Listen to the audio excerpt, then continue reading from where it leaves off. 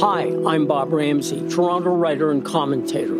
Twice a week, I offer my take on the world, from craven politics and unchecked ambition to secret sauces, bitter loss, and fist-pumping redemption. They're stories to live by.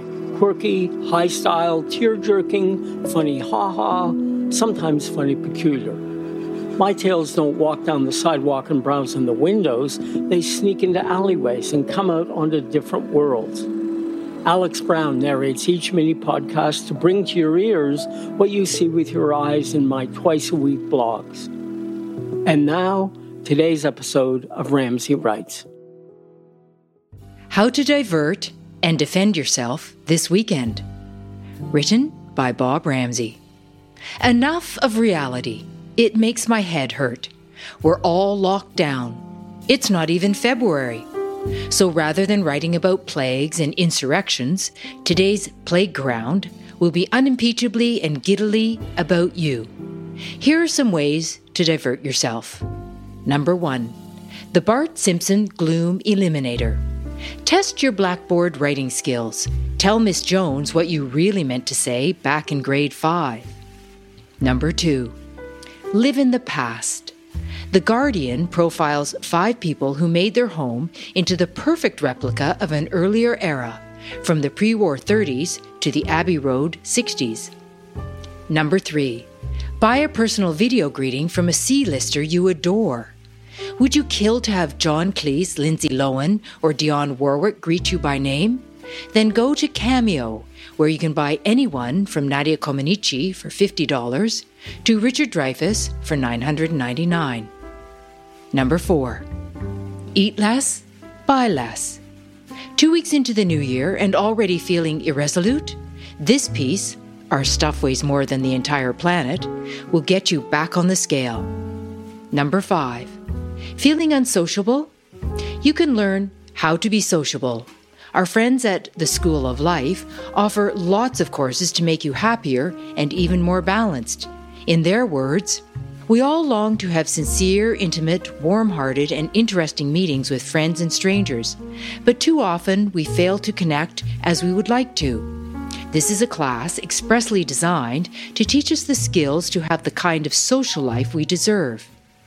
I assume that is when we're all freed from the lockdown. Number 6. Get the Irish coastal experience without the raincoat. Just click here and generate your own coastal noises. You don't have to be Irish to do this, or even British. No reason you can't think you're on Georgian Bay either. Number 7. No time to read books anymore? Check out the wonderful James Crabtree on how to read 50 books this year. Number 8. Yearn for gourmet cooking, especially from yourself? Michael and Guy Rubino brought Toronto restaurants like Zoom, Rain, and Luce. Then they produced Made to Order, the TV series that reached 600 million households every week.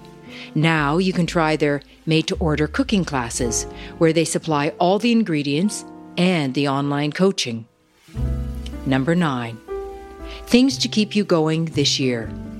Just crib from the redoubtable Jason Kotka's list of 21 things that kept me going in 2020. Okay, that's it. I'm done. I promised some diversions and I got to 9 before I cracked. I just can't keep up this alternative reality any longer.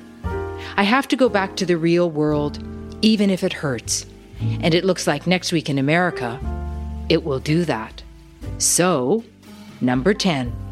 Want to throttle the nearest Trump never-ender? Here's how to talk to conspiracy theorists and still be kind.